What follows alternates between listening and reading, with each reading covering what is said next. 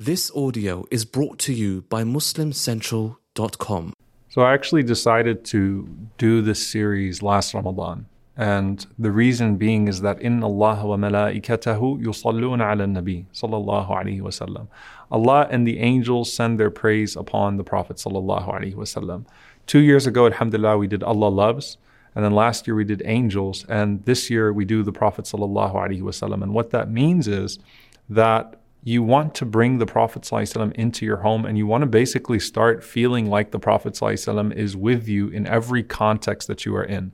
So the way that this is structured is that it makes you long for the Prophet ﷺ and take practical advice on how to be like him in every social context, in every family context, in every individual context, so that you can really start to feel that connection at a deeper level, bi'idhnillahi ta'ala. And that's really, something that's important. When you talk about Allah, how do you long for Allah? You bring in the traits that are beloved to Allah subhanahu wa ta'ala. When you talk about the angels, how do you start to interact with the angels in every part of your life? You start to think about the way that you bring them into your life. And with the Prophet sallallahu alaihi wasallam, you literally try to bring in his character alayhi salatu wasalam into your own in every single context that you're in. So how does this series unfold?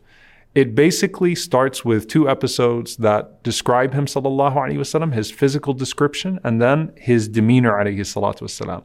And then from episode 3 onwards, it's a story of you basically becoming a sahabi. So you're starting to witness the Prophet sallallahu alaihi wasallam from afar. You are in Medina, you are seeing the Prophet sallallahu alaihi wasallam give khutbah al-Jum'ah. And then you are seeing the Prophet ﷺ in celebrations. You're praying behind him. You're seeing him in battles. You're seeing him in the trenches, sallallahu alaihi wasallam. You are starting to develop a relationship with the Prophet ﷺ where you're with him in smaller gatherings. And then you invite him to your home, sallallahu alaihi wasallam, and you develop a relationship with him, alayhi salatu wasalam. So that's how the series is structured, that you're meeting Muhammad sallallahu alaihi wasallam, and you're basically becoming a sahabi, a close companion to the Prophet sallallahu alaihi wasallam. Then we go into some of his virtues, some of his characteristics, and then the last episodes, the last batch of episodes, focus on the elements of worship. So we start talking about the Prophet sallallahu alaihi wasallam's interaction with revelation, the Prophet sallallahu alaihi wasallam walking the streets at night, some of the conversations you would have with the Prophet sallallahu alaihi wasallam at night, some of the prayers of the Prophet sallallahu alaihi wasallam at night. And finally, of course, we talk about the departure of the Prophet ﷺ and what it would have meant to lose him in that society.